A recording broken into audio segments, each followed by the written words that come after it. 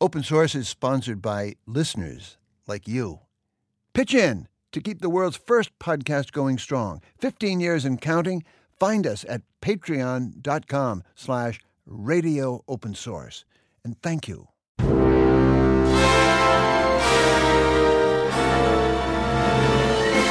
I'm Christopher Lydon. This is Open Source. It's Oscar week in Hollywood and in the hearts of wannabe auteurs everywhere. We're all end of February cinephiles just for the variety in the cinematic readings of the social, cultural, political maelstrom of 2018.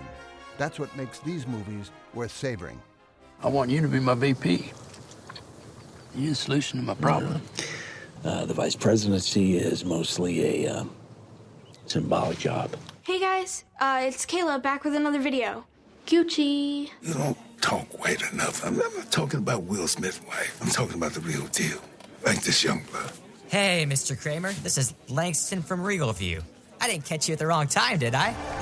Wakanda forever! Wakanda forever! The Oscar nominees are the face that Hollywood wants us to see.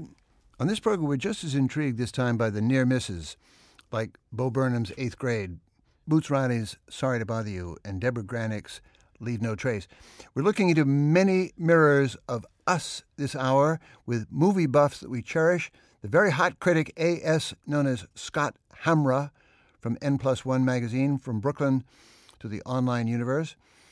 Katherine Irving, curator at the pricelessly eclectic film program at the Museum of Fine Arts in Boston. And Beth Gilligan of the programming team at the Coolidge Corner movie mecca over the line into Brookline. All three of you, please, a lightning round, short form on 2018, what you learned, trends, people, movies, theories. Start with you, Scott. Well, I think the variety of films they chose to nominate for Oscars show kind of a lack of coherence in Hollywood, and the fact that, as you mentioned, they couldn't find anyone to host the show this year. All this reflects a kind of content glut in the film and television industry now that's made everything feel uncertain.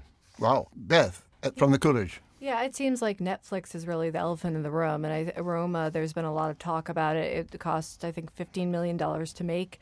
The marketing on it has been estimated to be between $25 and $30 million. Is it going to take Best Picture? What does that mean? A lot of chain theaters have refused to show it even because Netflix hasn't made it available. So I think the industry does seem to be going through some growing pains. Another point of confusion, but good for us or not. They're financing an awful lot of stuff that sounds interesting. It is interesting, and we were fortunate to be able to show Roma in 70 millimeter. It's a brilliant, beautiful film. Very different experience, better. They obviously. have not made, they haven't made a lot of their other films available. And Roma is the sort of film where, I kind of personally, I can't imagine watching it on Netflix. It really requires patience and some perseverance. The first few minutes, it's almost a stereotype of an art house film. It's very slow. It's black and white. There's somebody mopping a floor and an airplane flying overhead. And if you're at home, it's so easy to get pulled into your phone or your kids or, a million other things. But if you sit there and really just surrender yourself to it, it's an incredibly rewarding experience. But it's one that really, truly should be experienced in a movie theater, I think. Katherine Irving from the museum, which we love. Speaking to Scott's point about a sort of lack of coherence in Hollywood and the Oscars, I'm actually cautiously optimistic about the fact that Hollywood seems to be becoming more strange and challenging, and crossover hits like Hereditary, Sorry to Bother You, The Favorite, BlacKkKlansman are asking more of American audiences than they're accustomed to. So I'm fascinated to see whether we will be able to rise to that challenge and start to enjoy more complicated and challenging films. Quick bets. I think Black Panther will win, even though Roma surely deserves to win. What do you think? I don't know what's going to win. I don't really like to make Oscar picks for who's going to win, but I think that it's going to come down to Green Book and Roma. Wow. Green Book from 20 years ago. I mean, it's... Well, it's a film for, I think it's a film aimed at older people. I was going to say. And it's the kind of thing that's been rewarded historically by the Academy. Can I just throw out the notion, we can come back to it, but that the best thing about 2018 was the indies, the small movies by dedicated quasi-geniuses, especially Boots Riley for Sorry to Bother You, but also Paul Schrader and definitely Ethan Hawke for First Reformed, and Deborah Granick, speaking of, under-promoted or under-entitled female directors for Leave No Trace. I'm moved by the movies that don't have to get nominated, much less win Oscars. I agree with you there, and I think some other films that deserve mentioning here are Madeline's Madeline, definitely I Am Not a Witch by Rungano Nyoni, Zama by an Argentine director, Lucrecia Martel, and these films are not being seen by American audiences very much, and I think it's worth noting that women directors don't seem to be hired for the kinds of projects that win Oscars. I don't think it's that they're not making meaningful contributions to filmmaking. They just don't seem to be hired for these sort of middle-of-the-road projects that occupy a space in between the Hollywood blockbuster and the more sort of esoteric art film. Because the films that win Oscars tend to be in between those two spaces, and women are not being hired for those projects. And why not? And who says, no, we've got a guy for this? I can't answer that. I'd be curious to know what the other panelists think. I think what made the Deborah Granick snub so painful, I think, and Marielle Heller, I would add to that too. I thought Can You Ever Forgive Me was a fantastic film. Was that there's been so much talk over the past year or so with Time's Up and Me Too and inclusion writers, and the sense like we need to do better, we need to bring more people to the table. And then you have this all-male lineup for Best Director. It sort of feels like Hollywood hasn't quite caught up there. And yet I think the opportunities, just for whatever reason, they don't seem to be available to women in the same way. It's the smaller, more personal art films that don't get as widely seen. The Deborah Granick omission was particularly mysterious, I think. That's certainly one of the best films of the year, and I can't imagine why they didn't include that. And I don't really understand how they pick how many people they're going to nominate per category. I understand they can include more now than they used to, like they do with Best Picture. But leaving her out was just very odd. I don't get it at all. We'll come back to this, but there are the race gap, the black gap in Hollywood seems to be yesterday's story. I mean, that is sort of over after Black Panther and any number of others. But the women's thing, between the Harvey Weinstein hangover and things like this, what's the problem? I think it's fair to say this year Hollywood seems to have a more diverse field of nominees. But it's always it's such a short-term thing. I think the next year you can have it may be a completely different story. I don't know if anything's been the success of Black Panther I think is certainly significant and will pave the way for much more representation on screen. But I don't know if it's a done deal necessarily. No, it's not that they solve the race problem, so to speak, but in terms of introducing a vast body of talent at every level of the industry, they're not going away, and they all have ambitions, right? That's not going to be stopped, the production from African Americans. It's very hard to predict these things. Certainly when movies like Black Panther make a lot of money, they're going to make more of those. Yeah. And the director of Black Panther is kind of a cut above the average director of superhero movies, I think. But also of Moonlight and other movies and actresses that are now in the game. They can't. Well, I don't think If Beale Street Could Talk is getting enough attention. Probably true. Yeah. I think that's an excellent film, and I think it's as good as Moonlight. I don't think most people think that. People haven't been talking about it. I don't think it's as good as Moonlight from the get-go, but who knows? These are things we can argue about, but that's a much less urgent problem, it seems to me, than the whole gender balance, rights, recognition, relationships in post-Weinstein Hollywood. It'll take a while, I think, to build that, because I think women who haven't been given opportunities, it takes, I think, a while to build a career in Hollywood and establish yourself. And I think Hollywood, the reckoning has only very recently begun. So it'll be interesting to see. I was reading up on past nominees and what it takes for a female actress to get nominated. And this is about 20 years ago. The film historian Janine Bassinger said, well, if a woman wants to get nominated, she can either play a prostitute, a nun, or a deaf woman. Those were like the three kind of surefire ways. And I think now when you look at the lead actress nominees, I think you do see a greater variety there. And hopefully I think as more female screenwriters and directors come to the fore, that you'll see even more representation and diversity within female roles on screen. At the museum, Katherine? On the other hand, For a year that was so focused on women and women's rights, women's justice, the fact that there are no women directors represented in the Best Picture or Best Director categories, no women cinematographers or editors in those categories, is a little bit shocking, I think. And I don't know how the film industry can justify that. How do we as consumers express ourselves more clearly?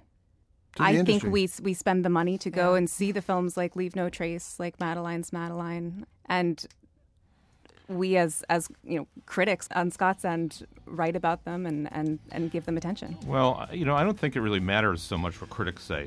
Hollywood is very focused on the opening weekend, and movies like Leave No Trace don't necessarily have big opening weekends. True. I mean, Wonder Woman is more in line with that kind of thing. But what are you saying? I'm saying that the audience, the box office, is not necessarily the gauge of that. Stand by. Coming up, talk about movies that got neglected. There's a big one out there that can't get distributed, and we'll talk about it. This is Open Source.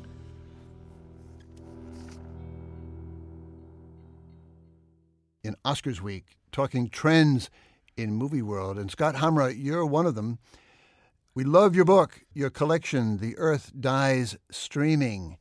Scott Hamrah, the omnivorous online reviewer of movies old and new, historically informed, 2-sentence, sometimes 10-page opinions, personal, anti-promotional, funny, often enthusiastic, always passionate about moviedom in general. I'm glad you told us, Scott, that 20 years ago you were projectionist in the Brattle Theater in Harvard Square, so you know all the famous lines in Brattle's Standby movie. Of all the gin joints in all the towns in all the world, she walks into mine.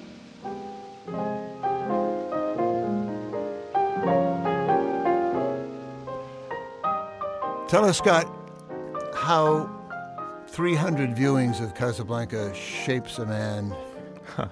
Well, they weren't necessarily viewings. They might have just been hearings. I might have just been listening to them in the projection booth. But I heard it many, many times. Your favorite line? Sure. When you hear a film that famous so many times, the lines that are the most famous ones no longer stand out to you at all because they're just too well known. Let's round up the usual suspects. All those kinds of things. Yeah. I'm shocked. My favorite line in Casablanca is when Humphrey Bogart gives the worst advice that anyone's ever given anyone in a film, which is when he tells the girl trying to get a visa. He says to her, "You want my advice? Go back to Bulgaria." I like that one, too. I also like the waiter and his wife practicing their English on their way to America. And I guess she says, "What watch?" And he says, "5 watch." She says, "Such watch."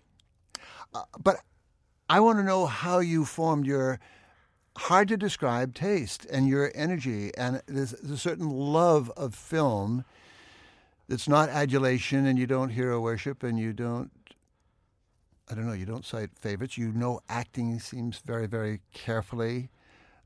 We love your work. Well, thank you. It's very hard to answer that because I've been watching and thinking about film since I was a child, and film criticism, too. So if you read a lot of film criticism over many years, you start to kind of get tired of certain ways that it's done. A lot of the things that I try to do are ways to make criticism new and to create a form that's my own. Mm-hmm. You wrote a short piece that I so loved about First Reformed and Ethan Hawke, his performance particularly. Just remind people, if they haven't heard, what you just adored about that performance, that work, and Paul Schrader's work. Well, I thought First Reformed was one of the best films of the year. But what I wrote about specifically was Ethan Hawke as kind of a survivor of, Gen X group of actors in America who has, risen above them by not being a generational embarrassment like Johnny Depp. He was going strong until he played Whitey Bulger. Well, I'm not sure if it was Whitey Bulger or maybe playing Willy Wonka or something. Yeah. I don't want to psychoanalyze Johnny Depp. But there's a lot of actors from that generation, which is my generation, who have become more caricatures than actors.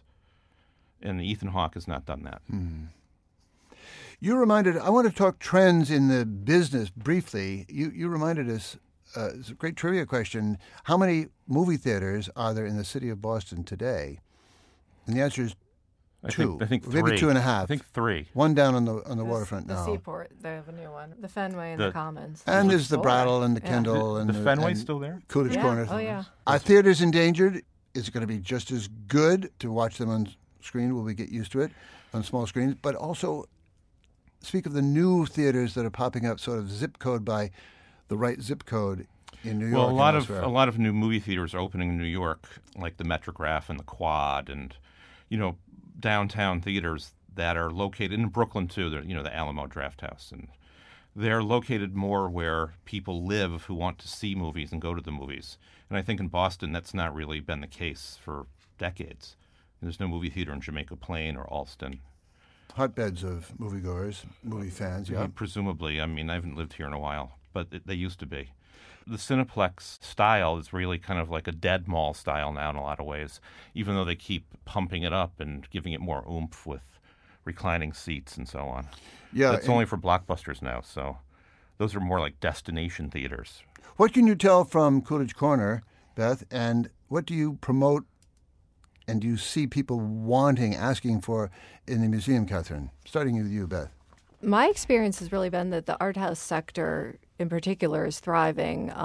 We've seen a number of our sister art houses across the country complete successful capital campaigns to expand, whether it's in Bryn Mawr, Pennsylvania, Nashville, Tennessee. Certainly Film Forum and IFC Center expanded in New York. Tampa Theater just did a restoration, Michigan Theater. All over the place. I think the passion and intensity of art house audiences actually does seem to be growing. We sold over 247,000 tickets last year.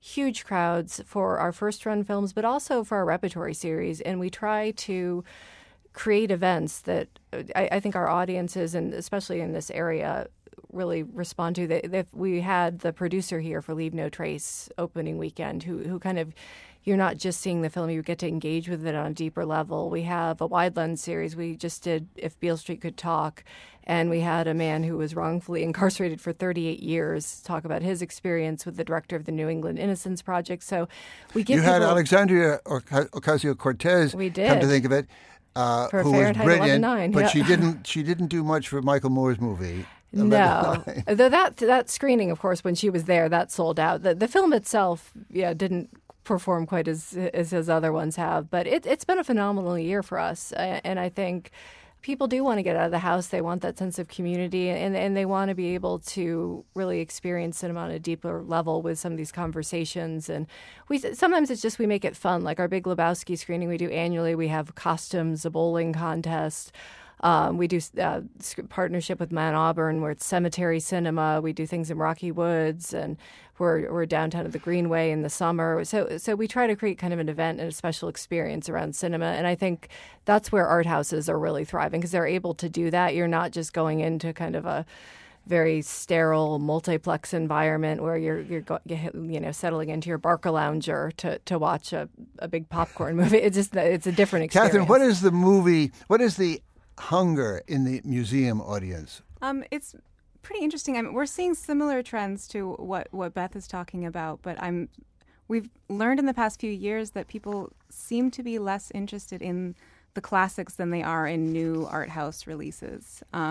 We're also finding that people are just as willing to see a film that's already available on Amazon that came out a few weeks ago in the theater. And I think that's pretty fascinating. They want to see it on a big screen. They want to see it projected with cutting-edge technology. And I think most of all, they want to see it with other people, and they want to feel that sort of crackle of anticipation and waiting for the film to come up, experiencing the swells of emotion along in unison with other people. I think also in today's world, where we're constantly distracted by our phones and our devices, we just want to sit in the dark and unplug for a while.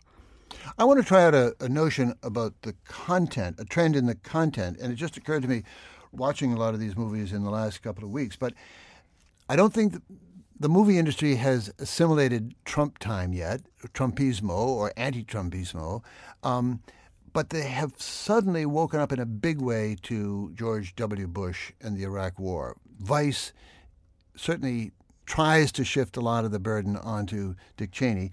But it's especially the movies First Reformed and Leave No Trace, in which Anthony Lane said about Leave No Trace, it's really a war movie. You feel the war in that poor devil drawn back and back into the wilderness.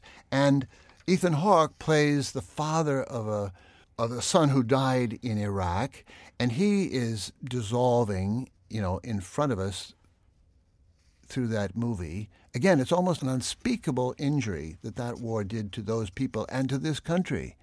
I must say, I celebrate a kind of wake up. Yes, it's here, and we don't know the cost. But I look at those men, especially the man in Leave No Trace, and I think how many people died, suffered, committed suicide as a consequence of that war.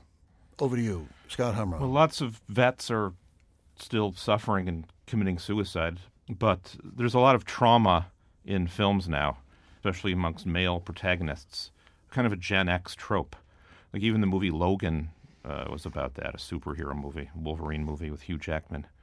There's a lot of films about families breaking up and protecting families. Right. Those two films kind of are like that. The Academy Award nominated foreign films, Shoplifters and Capernaum, are about that too. Children with no parents or kind of ad hoc families. But stick with Iraq for a moment. You there's a long essay in your book, Scott, about Hollywood and war, or Hollywood and the Pentagon, Hollywood and Vietnam. And I just wondered if there's a rather large change of direction here. Well, that piece you're talking about is a piece called Jessica Biel's Hand that I wrote in 2008. So that piece is more than 10 years old now. And I wrote about every Iraq and War on Terror movie that had been released in America, every American film about those things up to that time. And the cinema, especially in Hollywood, wasn't really facing the challenge of presenting the war too well. And that's what that piece was really about. I compared how certain films were dealing with the war in Iraq and the war on terror to World War II films, because a lot of Hollywood directors are kind of obsessed with World War II. Mm-hmm. But when they had their chance to make films that were relevant in the same way, or even propagandistic in the same way as a lot of those films were, they didn't really meet that challenge. They kind of ignored it instead. So what does it tell you? I mean, 15 years after the start of the Iraq War, something's happened. And not just well, there's just so much trauma in people's lives. The protagonists of those two films that you mentioned, just something that can't be ignored now, as people all over the country are addicted to opiates and dying what have been described as deaths of despair. This is something that, filmmakers can't fail to notice, even at the level of, Hollywood films, although those two films are independent. Beth and Katherine, I wonder if you want to just leap in on these two particular movies about the traumatized men. The Vice is something entirely different spirit, but... Yeah, well, one of the things that's striking about Deborah Granick is with Winter's Bone, too. She's really dealing with people who aren't featured in most, certainly mainstream Hollywood product, and it is people living in the margins of society, and that's why, again, makes her Oscar snub all the more galling. What's going on currently is so nonstop and surreal and such a soap opera that I don't know if people have really paused to going on absorb in Trump time. In Trump time, yeah. I thought Sorry to Bother You in some ways is the perfect Trump era film because it's completely bonkers. It's capitalism run amok, but I think filmmakers are just beginning to wrap their heads around it. Really, Katherine. Well, and beginning to learn to portray male characters in a new way. I mean, for a while now, we've been stuck on these sort of films about male heroes and male superheroes who know exactly what to do and have everything together and are complete human beings. And these portrayals of men who are sort of leaking emotions and learning to grapple with their demons is something we haven't really seen much of since the 70s, I think. There was a lot of traumatic characterizations of men in 70s films because of Vietnam. So, that perhaps is being repeated in a way. It's the economic collapse that affects a film like Sorry to Bother You, which is about, work and the inability for young people to make a living. Right. That's a separate kind of trauma that's equally destructive. Yeah. Well, that plus the digitization of work, the prospect of robots, but also digital marketing itself, a digital, I don't know, what do we call it? There's a certain absurdity, but a certain insanity, and when you see the spliced horse humans doing all the hard work in that nightmarish future or absurd future, you think, this is more than Wall Street, and it's more than Trump. It's something bigger that's going to be with us long after Trump. Well, the whole corporate structure of essentially part-time work for most people is not sustainable. And that's what that film deals with. The characters in that movie represent a mass of people who have that kind of work as telemarketers and other kinds of jobs that don't pay well and don't have good benefits. I want you all to speak about what, to me, is a huge gap in the Trump file, which is Errol Morris's movie with Steve Bannon. I've seen it. I find it utterly fascinating. I'm as repelled as anybody by Steve Bannon in certain ways. On the other hand, the people who are criticizing him had no idea where the country was going when he surely did. Why do we not have easy access to that movie and that insight and Errol's argument with him? Why has that movie become unseeable? What is his argument with him in the film, since I don't think any of us have seen it? Ah. I mean, I know who Steve Bannon is, of Well, course. you know, he challenges him at every turn in a certain way, although, you know, it begins with Steve Bannon saying how much he's admired Errol Morris's work. That softens it a bit. But no, it's a contentious piece. The main point is simply, like him or not, Steve Bannon is a certain oracle of something happening in this country, and why is it not? Well, he's an exploiter of something that's happening in this country. Well, he's exploiting and he's revealing and he's growing and suffering and falling, but he elected a president. He chose a president of the United States. Yeah, I mean, it seems like it's ultimately a business decision. If I was a film distributor, art house audiences do tend to skew liberal. Errol Morris is very much an art house director. And do I want to spend 2 hours of my time with Steve Bannon? Probably not. And I think a lot of audiences. I think we ought to have a chance. I think it's not a political issue. I think it's a free speech issue. But that's why people aren't picking it up. That's what Steve Bannon, I mean, that is what Errol Morris would say as well. And I think it's too bad because we often make the mistake of conflating trying to understand someone with condoning their philosophy and their behavior. And I think that the fact that this film is unable to find distribution... We don't condone all sorts of behavior that we see and are encouraged to see at the movies. We're talking movies in Oscar week. This is open source. We're talking movies in Oscar week with Scott Hamrah, Beth Gilligan of the Coolidge Theatre, Katherine Irving of the Museum of Fine Arts, around Scott Hamrah's new book, compilation of his work in N+1. The book is called The Earth Dies Streaming. We're speaking about Errol Morris's movie about Steve Bannon, and you were saying... You know, nonfiction film is a real burgeoning area of filmmaking and film exhibition. And Errol Morris has made other films that are similar to this, about Donald Rumsfeld and William McNamara. Right? And I think, one of them won an Oscar. Yes. McNamara won an Oscar. I think we're going through a more activist type of period in documentary filmmaking in which the demands now are different from the audience. And the kinds of things people want to see in documentary films are different than just one powerful man talking. I think that seems insufficient somehow. But that's a choice for any consumer to make, and any moviegoer to make. That's true. I sense something much more powerful in the sort of veto. I mean, David Remnick reneged on an invitation to Steve Bannon to talk at the New Yorker Festival under pressure, under the sort of Twitter mugging, and I just think it's a very, very unhealthy trend. This is not the robust democracy of, you know, what was Holmes's line? The ideas we hate. That's what's got to be confronted and talked about. Well, people confront the ideas they hate on a daily and hourly basis in this country. We can't escape doing that now. Well, can we talk about it? Can we make movies about it? Can we hear about other angles about it that we haven't heard every single day in the New York Times? I'm sure Errol Morris could get that film distributed on his own if he wanted to. I don't think that film exhibitors are beholden to that. Netflix has said no. Amazon has said no.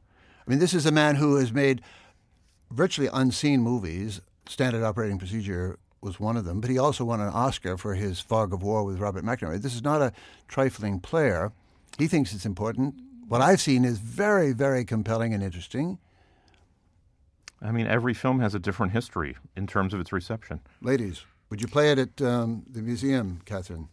Sure. We tend to present films and let the audience decide what to do with them. And I think that's the crux of the problem with this movie, is that people tend to like their documentaries and their nonfiction films to either glorify or condemn someone. And this, without having seen it, seems to be a film that just presents the information and leaves us to do the work of moral judgment. And that is an uncomfortable position to be in for a distribution company or for an audience. Beth, would the Coolidge touch this movie, the Morris movie on Bannon? Well, sir, I mean, Errol Morris is such a significant filmmaker that, of course, we would consider it. I feel like it would come down to how many screens we have and, what the critical reception is. And we'd look at a lot of different things. We'd want to screen it ourselves. But we wouldn't turn it down on the basis of the subject matter. I'm sure we would have people annoyed that we were showing it if we did show it. But I think we'd all want to see it and kind of make a decision based on that. But Errol Morris, I mean, we had him here for he did a Q&A event with the Rumsfeld film, so we showed that and nobody objected. But they probably would now, I think. They might, yeah. I think I'm wary of the forces, especially on Twitter and online, that can blank subjects out and arguments out. But let's leave it there. Let's hope that I hope Errol finds a distributor for his Bannon movie. But I also wanted to, in this sort of movie week, I wanted to get granular about a movie that I think we all liked, and you said, Scott, one of the best of the year, Leave No Trace, directed by Deborah Granick. Ben Foster plays the traumatized, near-silent veteran who can't resist the lure of the forest wilderness in Oregon. But in this scene, he has come into town to get some help and takes a test for a job and a house. Respond true or false to each question. It's voice activated, so you just say it right into the microphone. There's 435 questions. If you can't answer something, you got 3 seconds, it'll beep and move on to the next statement. There you go. Welcome. The test will begin in 3 seconds. I wake up rested and peaceful most mornings. True. I enjoy reading articles on crime. False. My day-to-day life is full of things that keep me interested. True. I have nightmares or troubling dreams. I think about things that are too bad to talk about. Things are turning out like the prophets said they would. False. It seems like no one understands me. False. My heart is pounding. To me, it's just incredibly skillful everything. Timing, breathing, writing, consistency, inconsistency, confusion, character. Scott, this is the sort of thing you take apart in your reviews. I loved Leave No Trace. It's a film that really grew on me over the time since I saw it. I saw it when it came out last spring, I think it was. Yeah. Yeah. That scene deals with one of the few universal experiences that everyone shares now, which is having to answer questions on a computer. Mm. There's a Ken Loach film like that last year the year before, called I, Daniel Blake. That was like that too. So those kinds of things seem very mundane. It's really kind of the opposite of what people go to, what people oftentimes look for in films. Mm. But it is something that everyone understands and is frustrated by and, feels kind of burdened and oppressed by. Yeah. Especially people who are forced to do that in order to, receive social benefits. Yeah. As I said, to me, the news of this season is how good the movie making is at the sort of non-huge corporate commercial level, and that's a perfect little instance for me Yeah, though it's been pretty good, I think, at the huge corporate level, too. I think if you look at the list of Best Picture nominees, Black Panther, Black Klansman got a wide release. Bohemian Rhapsody, I will put aside for now. But, Roma has had a lot of money, as I said, pumped into it with the marketing. A Star is Born was, I thought, just a great throwback Hollywood picture. So I think it's working on a lot of different levels. And it's nice to see a lot of these bigger films, clumsily or not, they are tackling some pretty big issues. I think with Black Panther, Black Klansman, Green Book, in their own way, are obviously tackling issues of race. The Favorite, really interesting film. It's done very well for us at the Coolidge. It's got these 3 strong female leads. Very surprising film for anyone. I think we've had some people walking in expecting more of a masterpiece Victoria-like film, and it's not what they get. So I think it's working on a lot of different levels. I think with that scene, Ben Foster is one of the great underrated actors working today. It kind of pains me that Rami Malek and his false teeth are going to probably walk away with the Oscar for Best Actor on Sunday. But it's just, that was an incredibly powerful movie. But Katherine, do you want to leap in on the craft of all this stuff? Yeah, I do. You mentioned sort of the craft and subtlety of that scene. Everything about it it's not shouting in your face, and of course for that reason the film is not getting the recognition it deserves. But in that scene, the film is doing the work of speaking for a character who hardly speaks, and it's doing it in a really clever way by aligning us with his experience.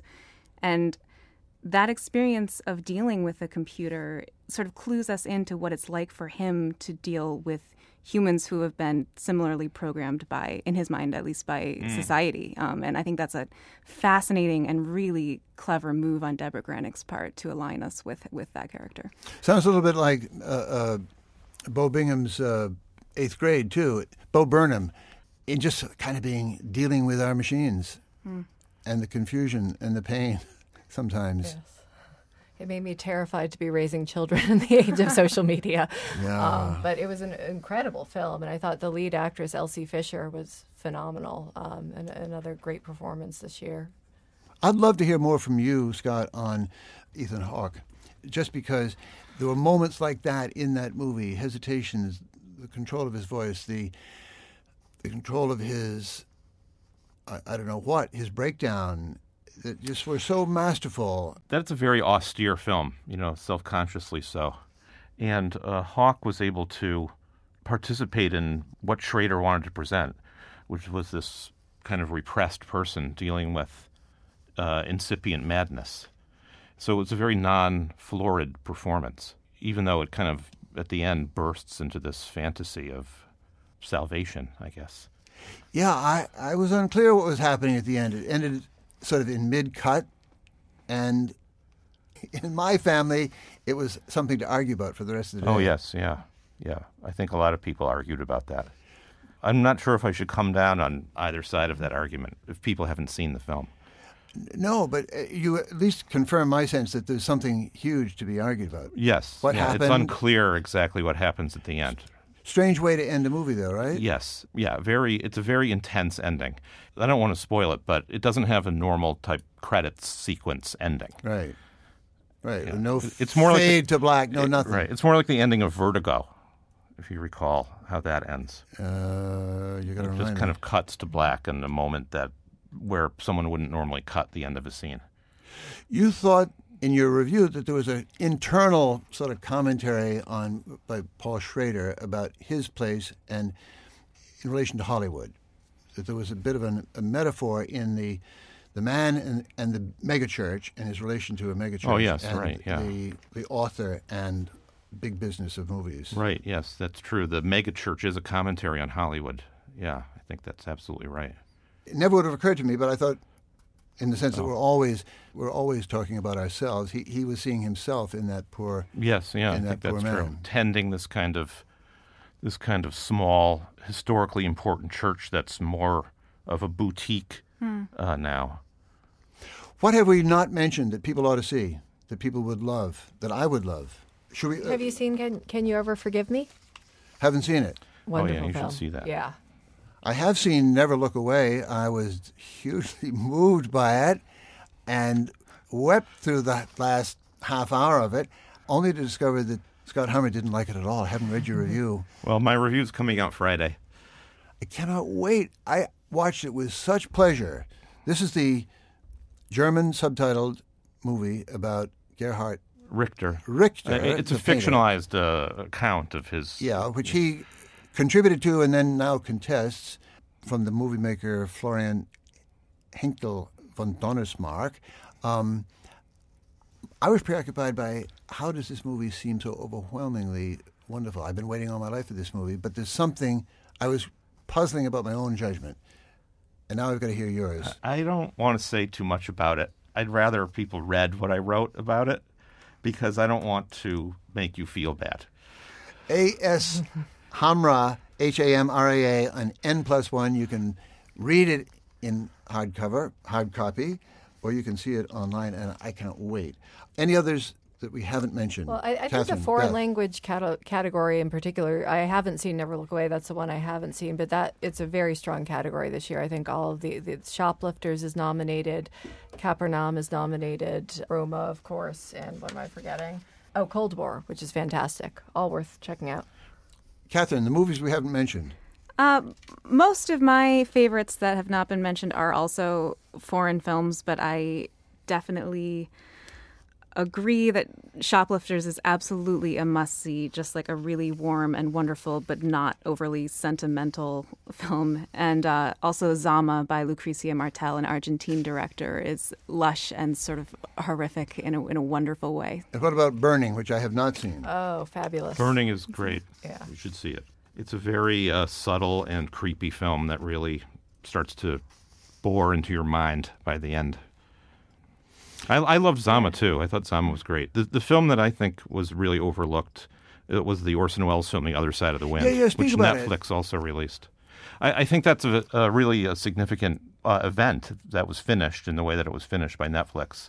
It's a significant event in the history of cinema, and it didn't really get enough attention. And it's a really excellent, crazy, sick, glorious movie. I think that's the Netflix problem, though. Yeah. These films are not having the same cultural impact if they're just going on to Netflix. They're forgotten about the next week. They get buried in the algorithm. Yeah. I was dying well, they to don't see know it. how to. They don't know how to release them. I think it played for 2 weeks in theaters in New York. I didn't even know. Yeah. I don't know if it did here. I don't think it did. Yeah. I was dying to see it until I saw the trailer. I mean, a movie 40 years later, discovered from Orson Welles, why not? But Right. it looked in the trailer like a caricature of sort of a Well, it's a caricature. autobiography, slapdash, what's the next scene? Everybody looked pretty awful. It's a very crazy, intense film. It caricatures Hollywood in many forms, and also the European art cinema, and the avant-garde, and documentaries, and it's really amazing. It's very strong stuff. I will see it. Thank you, Scott Hamrah. Thank you, Beth Gilligan. Thank you, Katherine Irving. Humphrey Bogart gets the last word. Inside of us, we both know you belong with Victor. You're part of his work, the thing that keeps him going. If that plane leaves the ground and you're not with him, you'll regret it. Maybe not today, maybe not tomorrow, but soon and for the rest of your life. But what about us? We'll always have Paris. We didn't have, we lost it until you came to Casablanca. We got it back last night. When I said I would never leave you. And you never will. But I've got a job to do, too. Where I'm going, you can't follow. What I've got to do, you can't be any part of. Ilsa, I'm no good at being noble, but it doesn't take much to see that the problems of three little people don't amount to a hill of beans in this crazy world. Someday you'll understand that. Now. He's looking at you, kid.